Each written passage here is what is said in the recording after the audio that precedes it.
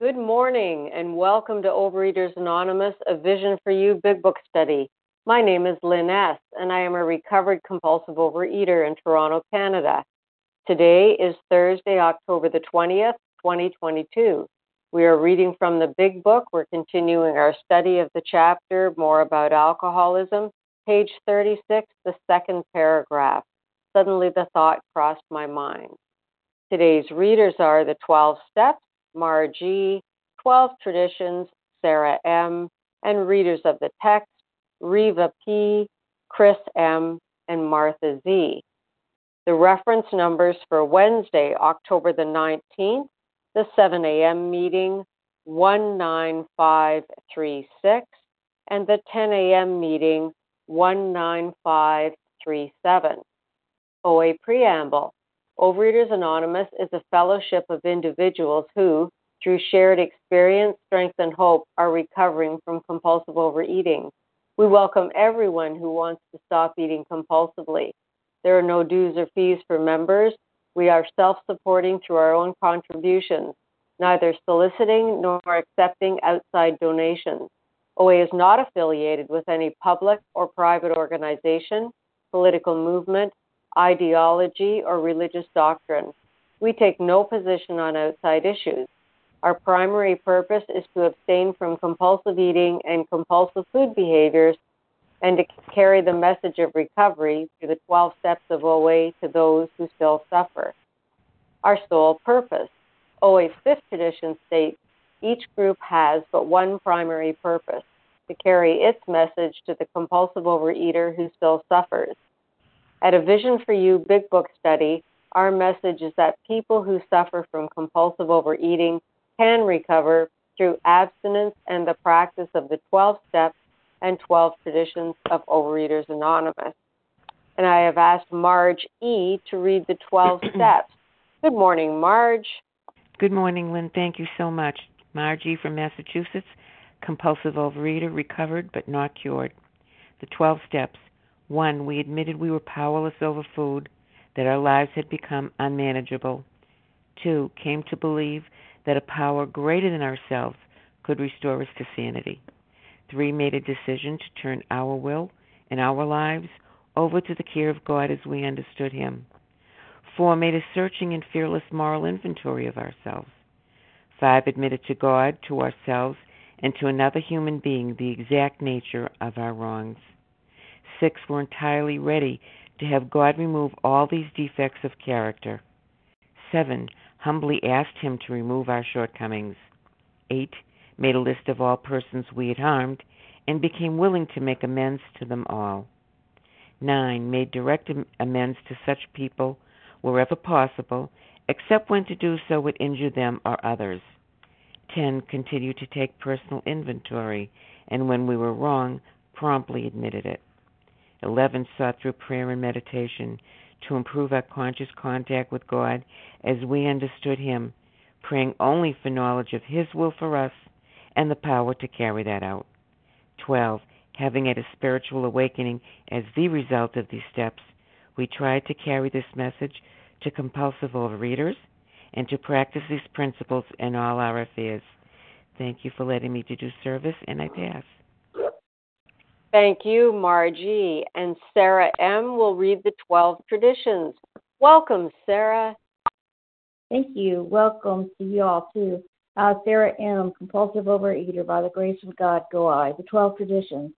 Our common welfare should come first. Personal recovery depends upon OA unity. 2.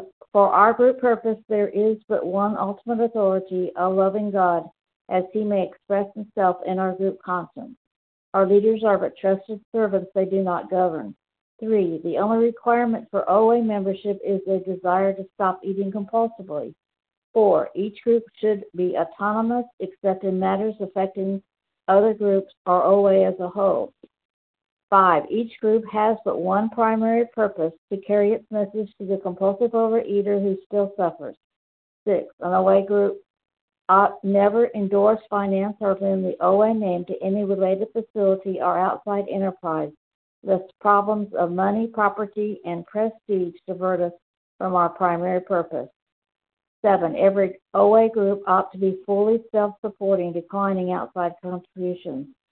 8. Overeaters Anonymous should remain forever non-professional, but our service centers may employ special workers. 9. OA as such ought never be organized, but we may create service boards or committees directly responsible to those they serve.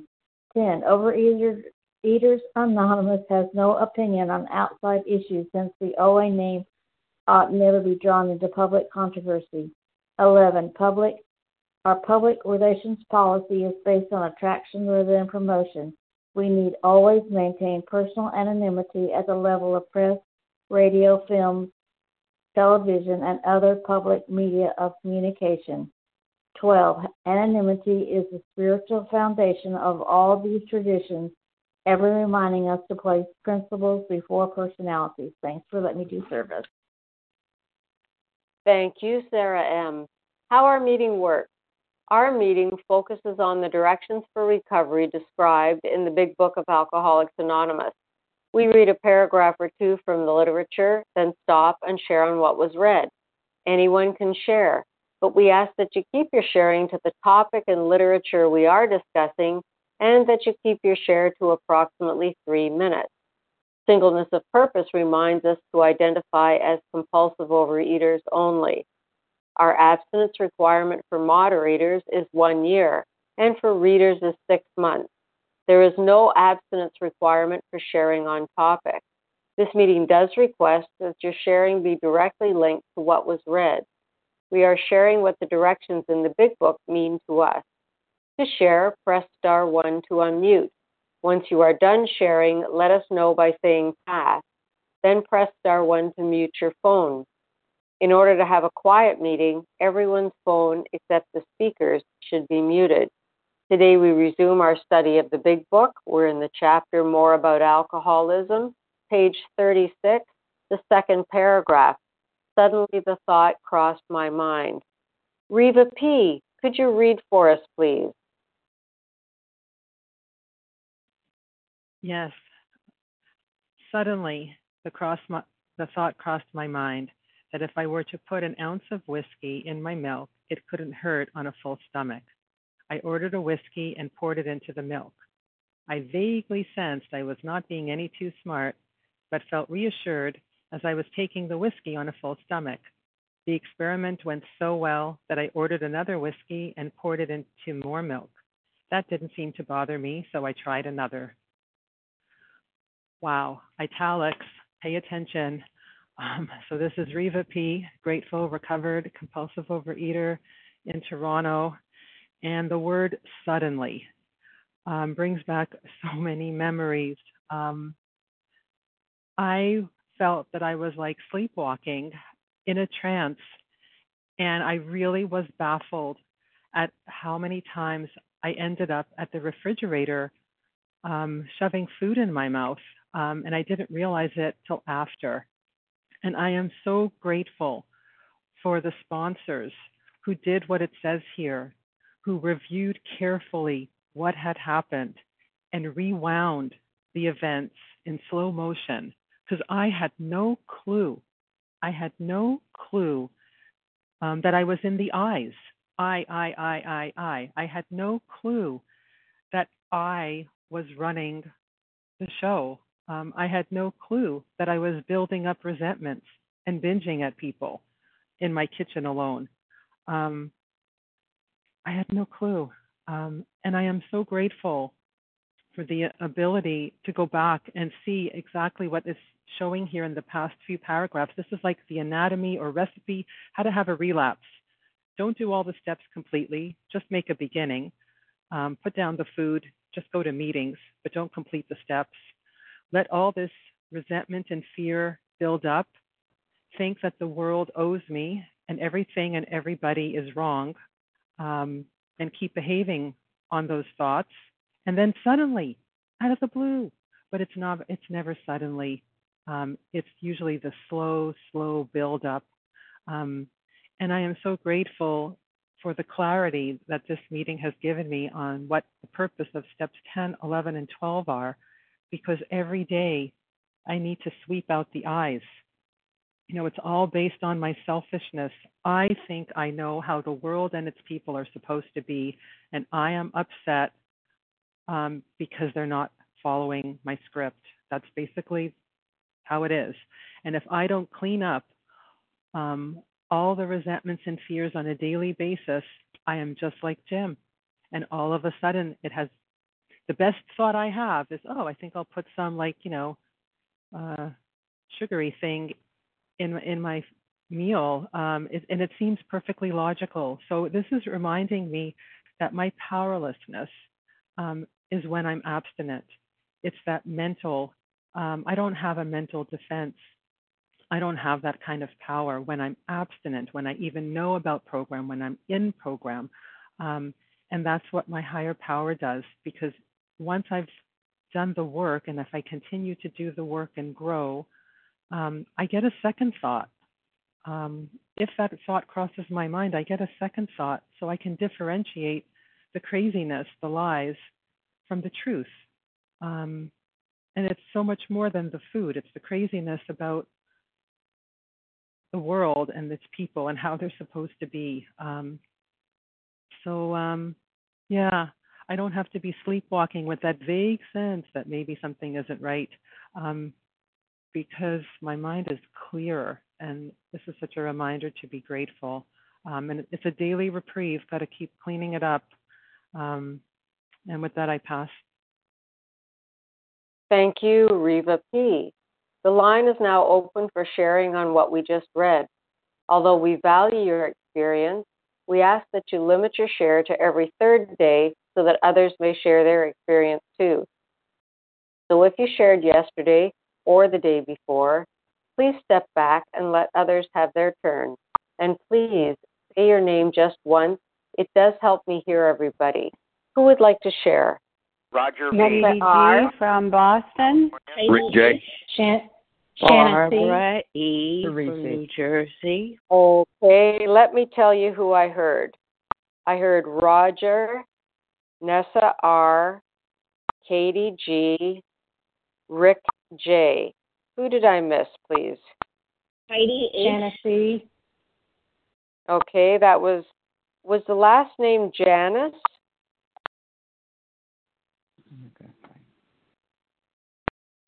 Okay, this is who I heard. Barbara E. Okay, I heard Roger, Nessa R., Katie G., Rick J., Heidi, and Shanna C. Let's go with that lineup right now, thanks. Roger, could you start us off, please? And could you give us the initial of your last name? Roger V. from downtown Los Angeles in California. Good morning, OA family. This is one of my favorite paragraphs in the whole book. I mean, like the opening speaker said, suddenly, whenever the book says, I had a thought or it occurred to me, suddenly the idea, I pointed out on a Herb K workshop, what was he having? It's the next paragraph. I won't say it. You're having a second sandwich, or maybe it does say it in this paragraph, and he didn't buy that one. But, I'll put a little whiskey in. I remember when I was newly abstinent and I was in this co-op and I was like, I never saw these chips before. They have flax meal in them. Oh, they must be healthy.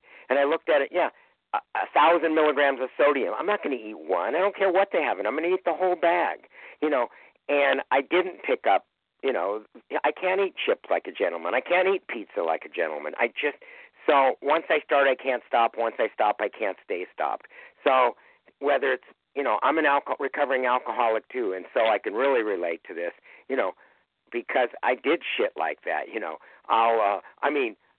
I like vodka, but I'll drink orange juice with it, for the vitamin C factor. Yeah, right. How's that working for you?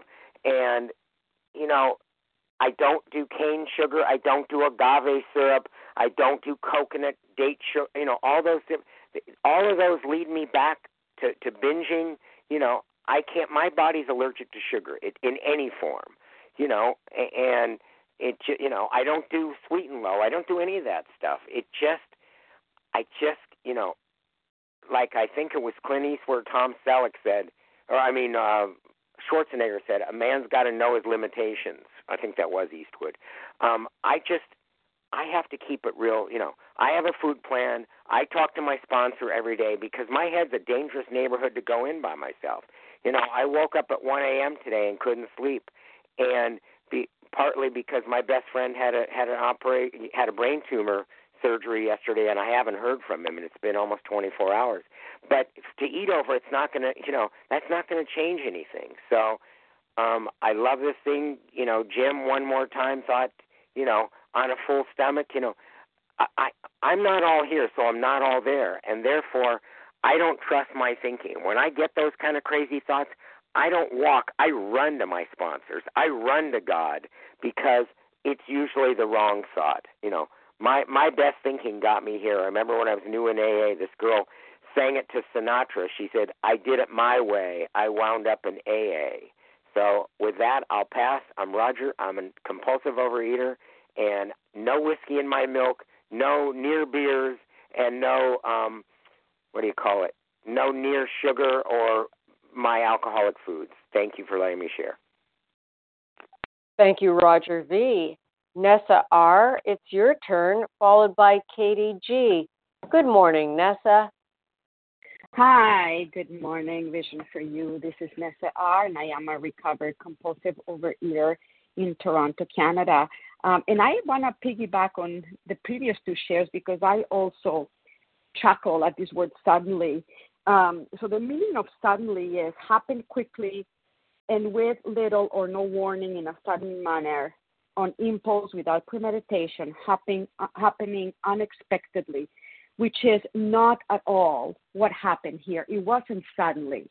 We know like from the previous paragraph that Jim knew about program. He knew about the allergy of the body. He knew about the obsession of the mind. He knew about the importance of entire abstinence. He knew about the importance of working the steps. And yet, while he made a beginning, he failed to enlarge his spiritual life. We know all this.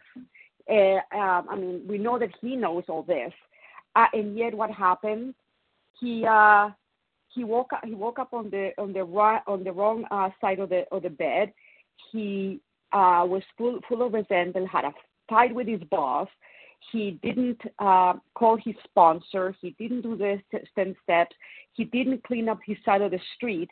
So he was actually planning to drink before he even had the thought of putting the milk in the whiskey in his milk.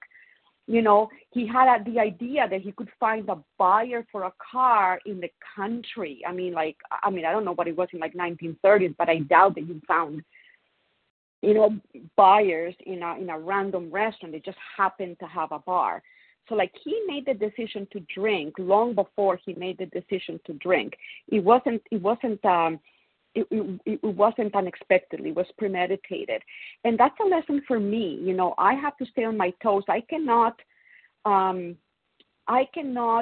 rest on my laurels confident that because I have been abstinent and recovered for almost 11 years, that it cannot happen to me.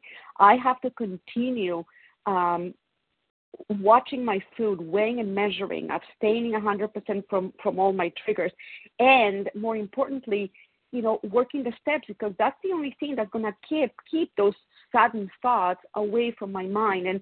And when they do occur, I will recoil from it as if from a hot flame. That's what the promises in step 10 tell me. And, I had an experience like that a few years ago, and I tell this story often.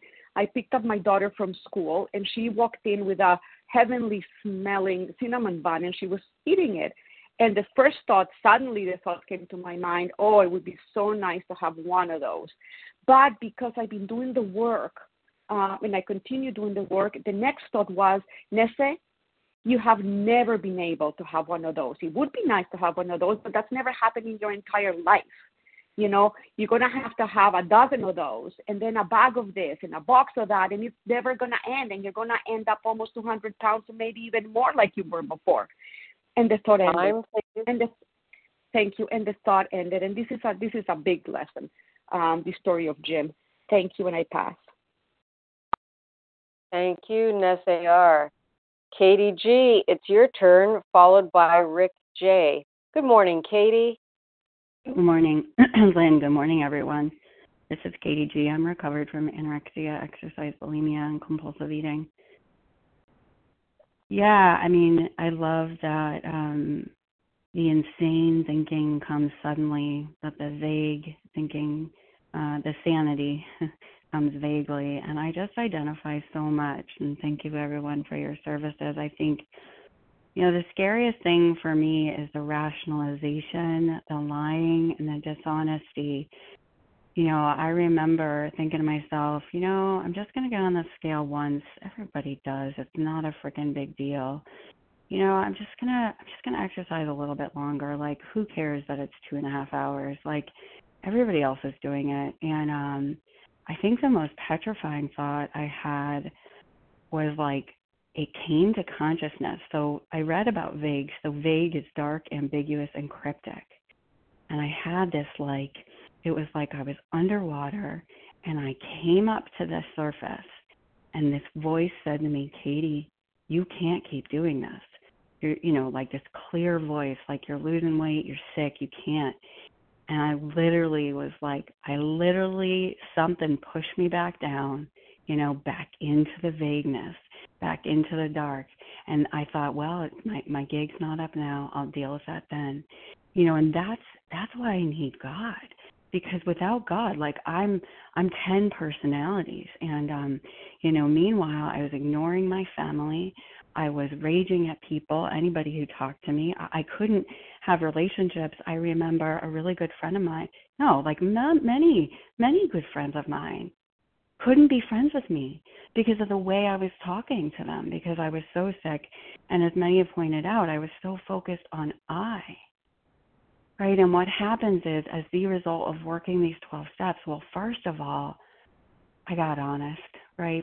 First of all, God gave me the pain and helped me finally get out of that dark, vague place and say to someone, even though I felt like I was going to die, I just said, I need help. Like everybody else was saying I was dying, and this woman said to me I was dead, and she was right. I was living to exercise.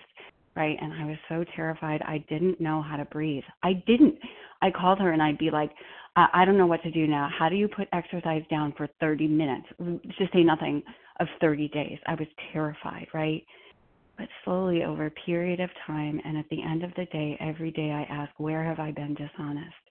I'm telling you, there's a person who reminds us every day when I'm lying, I am not getting away with it. I am putting a blocker on my head, heart, and spirit. God, do not enter. Right? And today, because of God, I got to show up last night for my daughter who's having a really hard time. And you know what I didn't do? I didn't rage. I didn't yell at her. I didn't punish her. Why? Because God has entered into my mind and heart in a way that is indeed miraculous. And it starts and ends with being honest. So join us. It's a good place to be. Welcome. Thank you, Katie G. Rick J., it's your turn, followed by Heidi. Good morning, Rick. Good morning, Lynn. Good morning, everybody. Rick J. I am a recovered compulsive overeater in North Carolina. And I love Jim. He's my hero. I am Jim. I have been Jim. It took me 23 years to get 3 years of entire abstinence. And I tell you what, I love the visual of Jim, and I always picture him in his old 1930s sedan, all dusty, and kind of rumpled from the heat, and his little hat, and he's just frustrated, and he's resentful, and probably full of fear, but the most important thing I see with Jim is that he's disconnected from his higher power, and when I'm disconnected with the selfishness, dishonesty, resentment, fear, the 100 forms, self-pity, all that stuff, it disconnects me from my higher power, and I'm immediately in danger because it's only a power greater than myself that is solving my problem. My defense must come from a higher power. Final words of this chapter. And if I'm not connected to my higher power, then I'm connected to my own powerlessness. So I've got nothing. And I love rewriting the story of Jim from a recovered mind instead of a chronic alcoholic mind. And, and I've been to this point where I have, I started unworking the steps rather in reverse, stopped carrying the message, working with others, reaching out, praying and meditating, and stopped doing inventory work. And then finally, where I was powerless and unmanageable, that just left, and I was just left with the first compulsive thought with no power to intervene. And and I like to envision that if Jim were doing everything that he should be doing in this program, he had started his day in prayer and meditation, and when he had the words with his boss, he paused, and as he went into that bar to get a sandwich, first of all, he might have picked a place that didn't have a bar, but that might not have been an option, don't know. And he went to a phone, and either went to a pay phone or borrowed a phone, and he called a sponsor, and he said where he was resentful and and where he was full of fear, and and he talked it out. And then when that thought, suddenly the thought came to mind that whiskey, then he would have paused right there, because he would have recognized it as an insane thought, and he could have gone back to the phone and said, look, I just had this crazy thought of putting whiskey in my milk, and they laughed over it, and he had his sandwich and left.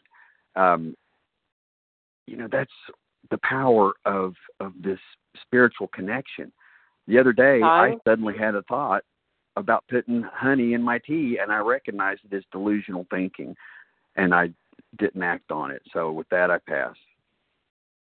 Thank you, Rick J. Heidi, it's your turn, followed by Shanna C. And could we have the initial of your last name, please, Heidi? Hi, I'm Heidi H. from Chicagoland. Very happy to be here. Very grateful for your service and for everybody behind the scenes doing service for this meeting, and thank you for the shares. It's been a while, and I just have to at least share, because that's my 12-step duty today. If I show up at a meeting, maybe I help somebody else, but today I can't save my ass and my face at the same time, and I love this reading. And yesterday I'm like, I didn't get a chance to share, but I'm like, I know what happens tomorrow, and I have to tell my story briefly. Most of September, I was hospitalized by a serendipitous event, which made me really sick. And I arose Rip Van Winkle Heidi a month later with a beard. Just kidding, that's menopause. And I stayed abstinent to the program, and I was very, very proud of myself. It wasn't an easy hospitalization with a lot of complications. I was with both my AA and my OA sponsors pretty much daily, and I did it. I'm an compulsive overeater, and I was losing weight, and no one seemed to care. A nurse came in, and they shoved me on some Ensure. I checked the label. I said, you need to do better on the sugar, but I was trying to survive. I got home, and I didn't realize how angry the stay made me, how much I had to self-advocate. And I'm telling you here that, like Jim's story, I'm angry, and the best I can do these days is get up, get on a meeting, do a daily gratitude list, ask God for help, and maybe help somebody that needs something. And that's the best I can do right now. And it wasn't like that coming in. So I came home, and it was the Jewish holidays, and I'm off plan. I'm off plan now. And I still talk to my sponsor every day. I am still sugar-free, but I went for a piece of challah. It was comforting. And, I'm working back. I'm not sitting in front of the TV with, binging or anything like that. But this story tells me that it can be me. And I really have to look at the resentment and how I'm feeling that this was something that I couldn't control and that I'm doing well. And gratitude comes easy, but it's about surrender and acceptance now and moving on. Still not feeling great, but doing better. But it's something that I have to share. It's not been easy to pick up the phone. There's been a ton of love from this program, and I'm doing the best I can. So working with a nutritionist, God bless my sponsor in OA and AA. And the beautiful thing, because somebody mentioned it earlier, Not a thought about a pain pill. Not a thought about a drink after almost 30 years.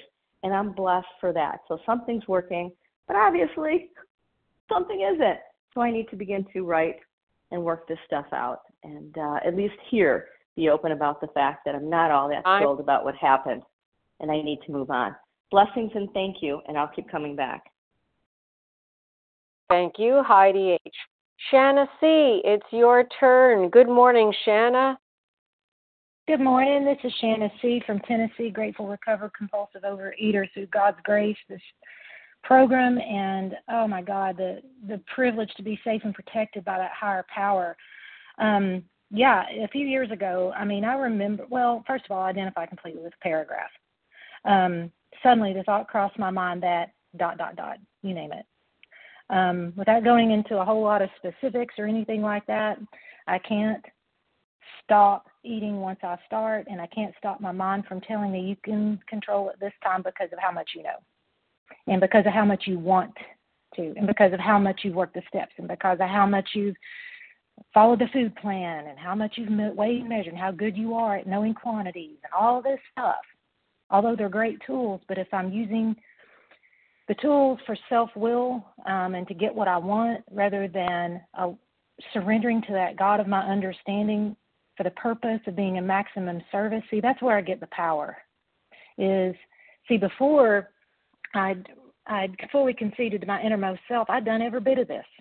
I'd done the steps. I was making the 3 calls a day. I was going to the meetings. I was being of service. I was told that I had recovered. All this stuff. But until I completely conceded to my innermost self, and I can't bring that about on my own. And what that looks like for me, I can't speak for anybody else, but for me, what I came to is I came to the realization that no matter how much food I eat, it will never, ever, ever be enough. I may eat and bust a gut, which I did. I physically damaged my stomach eating so much one time. I will wait until just enough room is left in my stomach, and I will start eating again, and I'll forget, and I'll eat, and then I'm suffering again, and then I'll wait. So that's just one aspect of this thing. But until I completely understood in my innermost self that I will eat myself to death, no amount of food is going to be enough. I couldn't fully put the food down. I'm always trying to manage it, control it, whatever, and I will use the tools to convince myself I'm doing it right.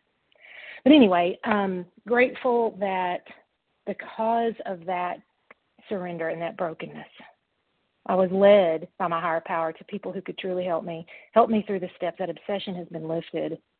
And those thoughts do come at times. And it doesn't mean I'm doing anything wrong. It means I'm a compulsive overeater, not cured. And thank God I have a way out of that. So many have shared that, that second thought that comes, that is the program working. That is God in my life intervening, directing my thinking because I asked for it that day. Thank God this stuff works. And it's so much more simpler than I've ever made it. I'm starting to see that the longer I do it, it's simple. It's reliant upon the higher power through these steps and helping somebody and being honest with myself. That's it. Anyway, grateful to be here. Thanks for everyone for being of service. And with that, I will pass. That's all I have. Thank you, Shanna C. For those of us who might have come on the line a little bit later this morning, we're continuing our study in the chapter More About Alcoholism, page 36, the second paragraph. Suddenly the thought crossed my mind. And the line is now open for sharing on what we just read. Although we value this is Charles H. Pamela P. Every third day so that others may share Barbara their E. from New Jersey. Yesterday or the day before. Please step back and let others have their turn. Pamela and P. please say your name just E. once as it helps me hear everybody. So there's been a gaggle of people on the line. I heard Charles H. I heard Barbara E. about 30 times. So I got you there, Barbara. And I heard Pamela P. CBB. Pamela P. I've got Dana P. I've got Charles H. Barbara E. Pamela. 30 times. Who else was there? Dana P. Dana P. Charles Debbie H. Barbara E. Pamela. Was it Dana P. or Amy G? Both. Or none of the above? Dana P. Both. Both. Okay, good. All right. Let's go with this lineup. I did the best I could. Sorry about that, everybody. And Charles H., can you take it away, please? Thank you, my friend. And I want to I'm making amends for starting this melee. I deeply apologize for that. And I will follow that up with action, with living amends. I'm so grateful to have the opportunity to share on this squiggly wiggly line on page 36. I don't give a damn how recovered I am. Suddenly, I'm resentful. Suddenly, a thought comes to my mind. Suddenly, I could play myself and be like, I'm so recovered, I'm Superman. Suddenly, I can get a hit off of, sharing something so profound. Real people ain't perfect, and perfect people ain't real. And, excuse me, although the monkeys may be off my back like these 5 characters in More About Alcoholism, but you can best believe that the circus is always in town. I had the opportunity my sponsor actually gave me this exercise a few years ago, and I'm doing it with my sponsees. Why don't you try to line up your feelings with the 9th, 10th, and 11th steps? How is that working out for you? So with Jim, I don't think it was suddenly. I think it was progressively. Like, these 5 characters, and I'm not going to spend my 3 minutes telling you about the 5 characters and More About Alcoholism. They were all abstinent, but they failed to enlarge their spiritual life. And from reading the text, he's a real alcoholic. And I hear that real alcoholics is suggested to follow this yellow brick road. When I say yellow brick road, I'm talking about the program of action. And today I talk with authority, and I don't take back talk. I don't say sorry. I ain't with all that nonsense. Because this disease don't say sorry, and it's killing a lot of people. And guess what? It's game time for a lot of people. When I say game time, a lot of people are making the supreme sacrifice right now for January coming. That's real shit. They're making a supreme sacrifice because they're gonna think they can beat the game. Consistency trumps intensity. You could be on fire one day and be fizzled out the next day. Oh, I'm tired. Oh, this is redundant. Go take some people through the steps. Then it'll be fresh.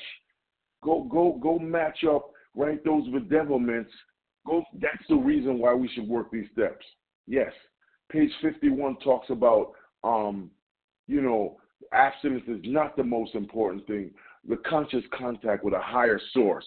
Stop acting like the source, Charles. You are a resource, right? And I get resourceful based on not faking perfection. Jim was faking perfection, talking about suddenly. I'm Charles. And this is the first time I got that time. I feel like a Vision for You member now. I got the time out. Thank you very much. Thank you. Barbara E., it's your turn. Please go ahead. Good morning. This is Barbara E. Sorry for calling my name so much, but I'm so eager because I identify with Jim's story, and especially this paragraph, because like has been said before, the phrase, suddenly a thought, jumped out for me, because my best thinking, my best thoughts led me to a world of pain and misery, because my disease always sent me in the wrong direction, and it always will unless I had some kind of spiritual awakening. Also, my disease led me to experiment, like Jim with his whiskey and his milk. And sometimes I vaguely sensed I wasn't being too smart, and sometimes I didn't think at all. I finally had to accept that my mind was truly broken, and I might get away with it for one day or even 2, but sooner or later my experiment, like whiskey and the milk, would lead me to disaster. And so many times, like Jim, I vaguely sensed I was not being too smart, but I negotiated with my disease. And my disease always won the negotiation. It won't hurt you this time, but it always did. My disease was a disease of denial. All my sound reasoning failed me. Like Jim, I knew a lot about dieting. I'd been doing it all my life. But by the time God led me to Overeaters Anonymous, I had a master's degree in dieting, but a PhD in making all the wrong decisions and gaining all the weight back. And even when I was thin, I was miserable. I was irritable, at home, depressed, feeling always less than, apart from, never a part of. And it really didn't matter what my size of my body was. I didn't yet realize I needed that spiritual makeover we talk over. I didn't know how to get it. And my sponsor said, Barbara, just wait. It will come if you do everything you're asked to do. You work all the steps and the tools, and you think less of yourself all the time and think more of others. And get off your pity pot, Barbara. Miracles can really happen, but give it time. You can't rush the process. Change comes slowly to some, but it will come if you open your heart and your mind to the concept and see what will happen. And then all that you touch will begin to change you, and all that you touch will change. And the only trust is your ability to change, like seed to tree and tree to forest. And thank you. And mountains to boulders and boulders to rocks and rocks to pebbles and pebbles to sand. God is change, Barbara, and that's what you have to do. Thank you for doing this service, and thank you to the people who are saving my life today. I pass. Thank you, Barbara E. Did I hear a Pamela? Yes, that me, Pamela. Yay! Pamela P. from Pennsylvania.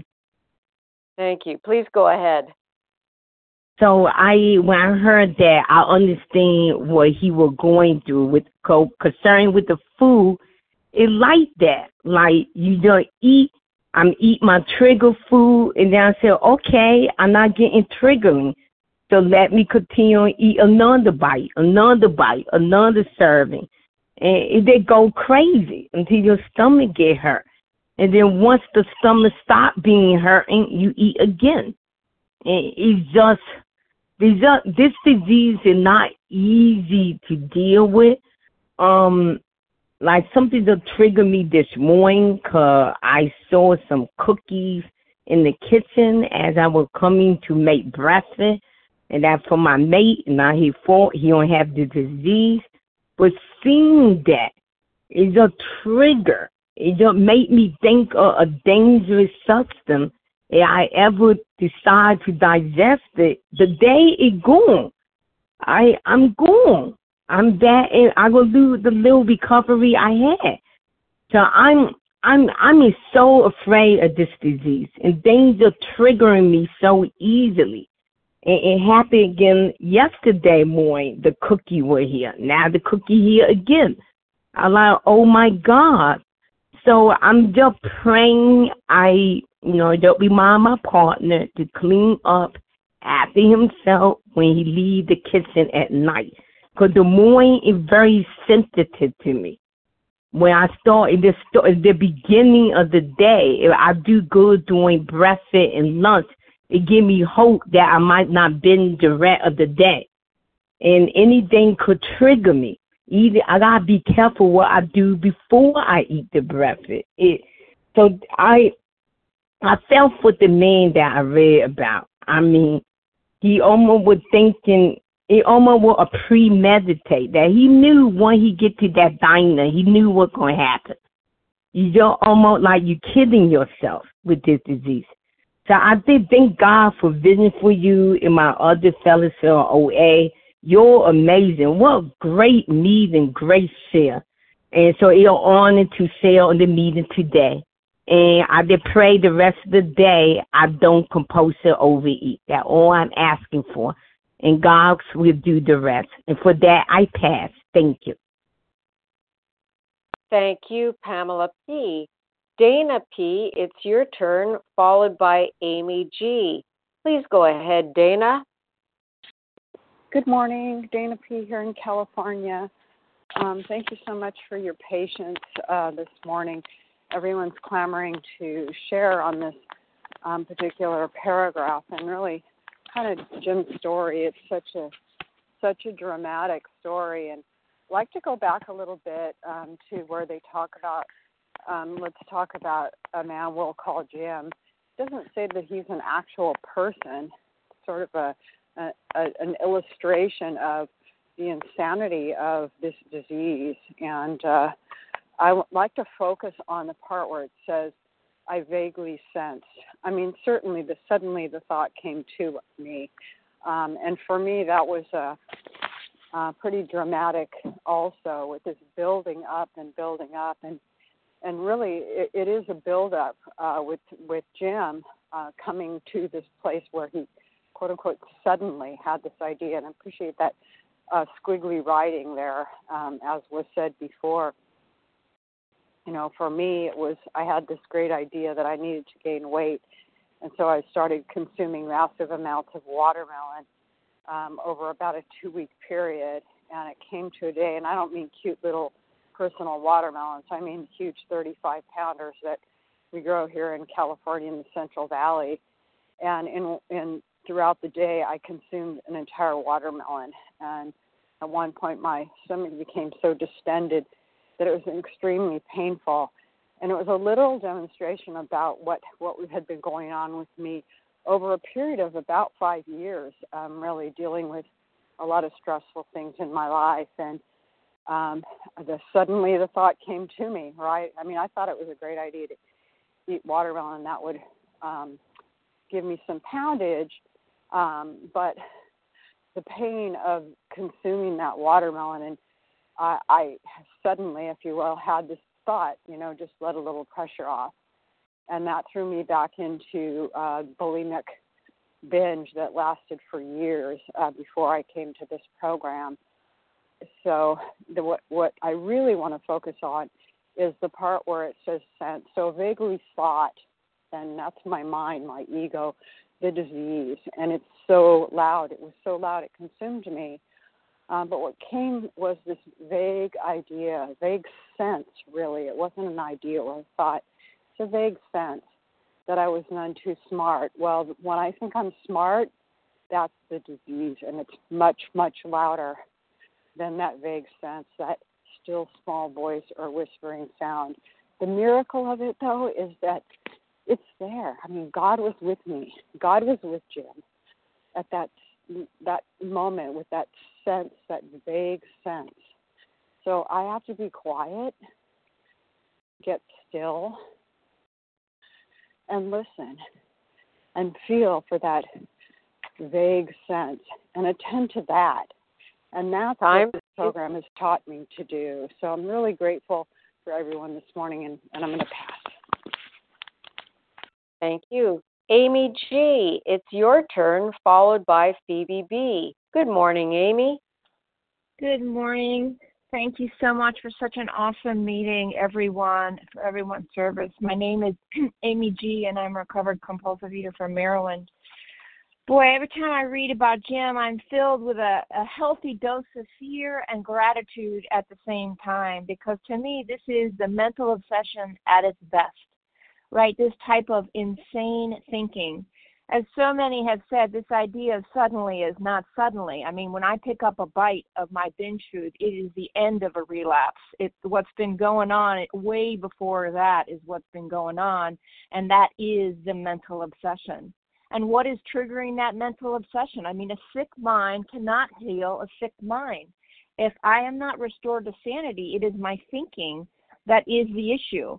I mean, it's very clear that if I'd stopped in the first couple of years in Overeaters Anonymous, that I struggled on and off and on and off, What triggers the physical allergy? Well, of course, it's the allergic substances. But what triggers the mental obsession so that I'm thinking insanely or not at all and 5 bites into a binge in front of the refrigerator going, how the hell did I get here? Why can't my sick mind heal my sick mind? It's because of this mental obsession. And what triggers it? Not my problems, not that I have a tough life, not that I have a screwed up family. It's my thinking. It is my thinking and how I feel about life and how I perceive life, just like Jim, full of his resentments and full of what he's entitled to and what he thinks how life is supposed to be. It is my thinking. I mean, the Big Book says it really clearly, and there is a solution on page 24. When this sort of thinking is established in an individual with alcoholic tendencies, he has probably placed himself beyond human aid and, unless locked up, may die or go permanently insane. These stark and ugly facts have been confirmed by legions of alcoholics throughout history. But for the grace of God, and I'll add in the 12 steps, working up these 12 steps, there would have been thousands more convincing demonstrations. So many want to stop but cannot. I wanted to stop, but I also wanted to fix me, and I didn't realize I could not fight against me. Without a power greater than myself, I have no shot. And when we look up the definition of obsession, it talks about a thought or an idea that intrudes constantly. And that's what's happening here with Jim because of the alcoholic thinking. I, too, had thoughts intrude all the time that said, it's okay. I can go ahead and do that regardless of the consequences. The best idea I came up with would be to put those binge foods in my mouth. But by the grace of God, through the process of putting the food down and working these 12 steps, I now have a chance after those thoughts. I now don't have the calling of the food, but those thoughts about how I behave, how I perceive, how I act. I now have been restored to sanity where I have a choice. I didn't have a choice before, but by the grace of God, my higher power, I have that choice. This program is so freaking awesome, people. I not only have a position where I can be, where food does not call to me and my thinking is not screwed up, I have a choice to make a different action, a different choice, a different thought. And that's only by the grace of God. And with that, I'll pause. Thank you, Amy G. And Phoebe B., it's your turn. Please go ahead.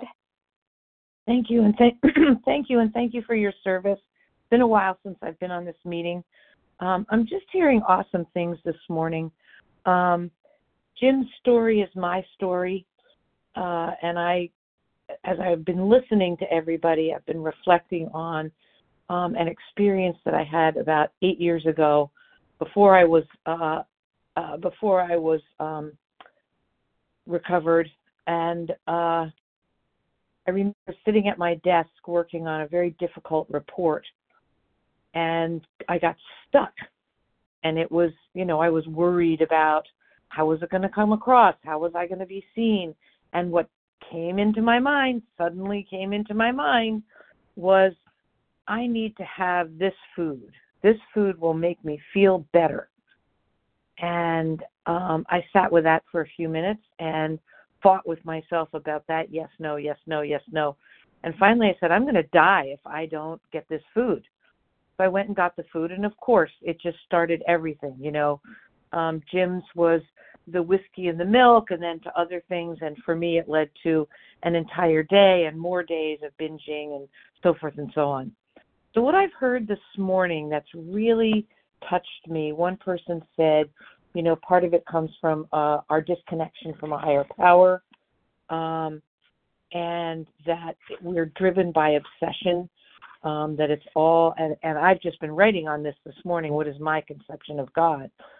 And as I was reflecting on that this morning, I realized that where God lies for me is in the pause. And I'm about to celebrate almost 6 years, and the pause has become very, very important for me, because in the pause, I find that inner resource.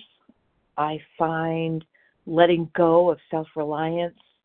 And in the pause, I get nudges to make a call, do some writing, do a resentment inventory, talk to my sponsor, pray and meditate, do some writing, go in the woods. A whole array of things that are available to me where I can connect with my higher power. And my higher power is in the spirituality of recognizing that there's something greater than me out there. And that day when I was sitting at my desk, there was no greater thing than me. It was me. And I was totally relying on myself, my self-reliance. And what I've learned through this program of recovery and working the steps every day, weighing and measuring my food every day, and doing the disciplines every single day, is I have found that inner resource and that conception of God, which is right there if I pause and listen for it. And I'm so grateful that I'm not Jim anymore, but I also am realistic enough to know that at any moment I could be if I don't pause. And with that, I will pass. Thank you, Phoebe B. Thank you to everyone who shared, and thank you to Team Thursday. Please join us for a second unrecorded hour of study immediately following closing. And the share ID for this morning's meeting, Thursday, October the 20th, 7 a.m., 19539. We will now close with a reading from the Big Book on page 164, followed by the Serenity Prayer. Chris M., would you please read A Vision for You? Our book is meant to be suggestive only. Thank you. Thank you for everyone's service today. Chris M. from Ontario, Canada. Our book is meant to be suggestive only. We realize we know only a little. God will constantly disclose more to you and to us. Ask Him in your morning meditation what you can do each day for the man who is so sick. The answers will come if your own home is in order, but obviously you cannot transmit something you haven't got. See to it that your relationship with Him is right, and great events will come to pass for you and countless others. This is the great fact for us. Abandon yourself to God as you understand God. Admit your faults to Him and to your fellows. Clear away the wreckage of your past. Give freely of what you find and join us. We shall be with you in the fellowship of the Spirit, and you will surely meet some of us as you trudge the road of happy destiny. May God bless you and keep you until then.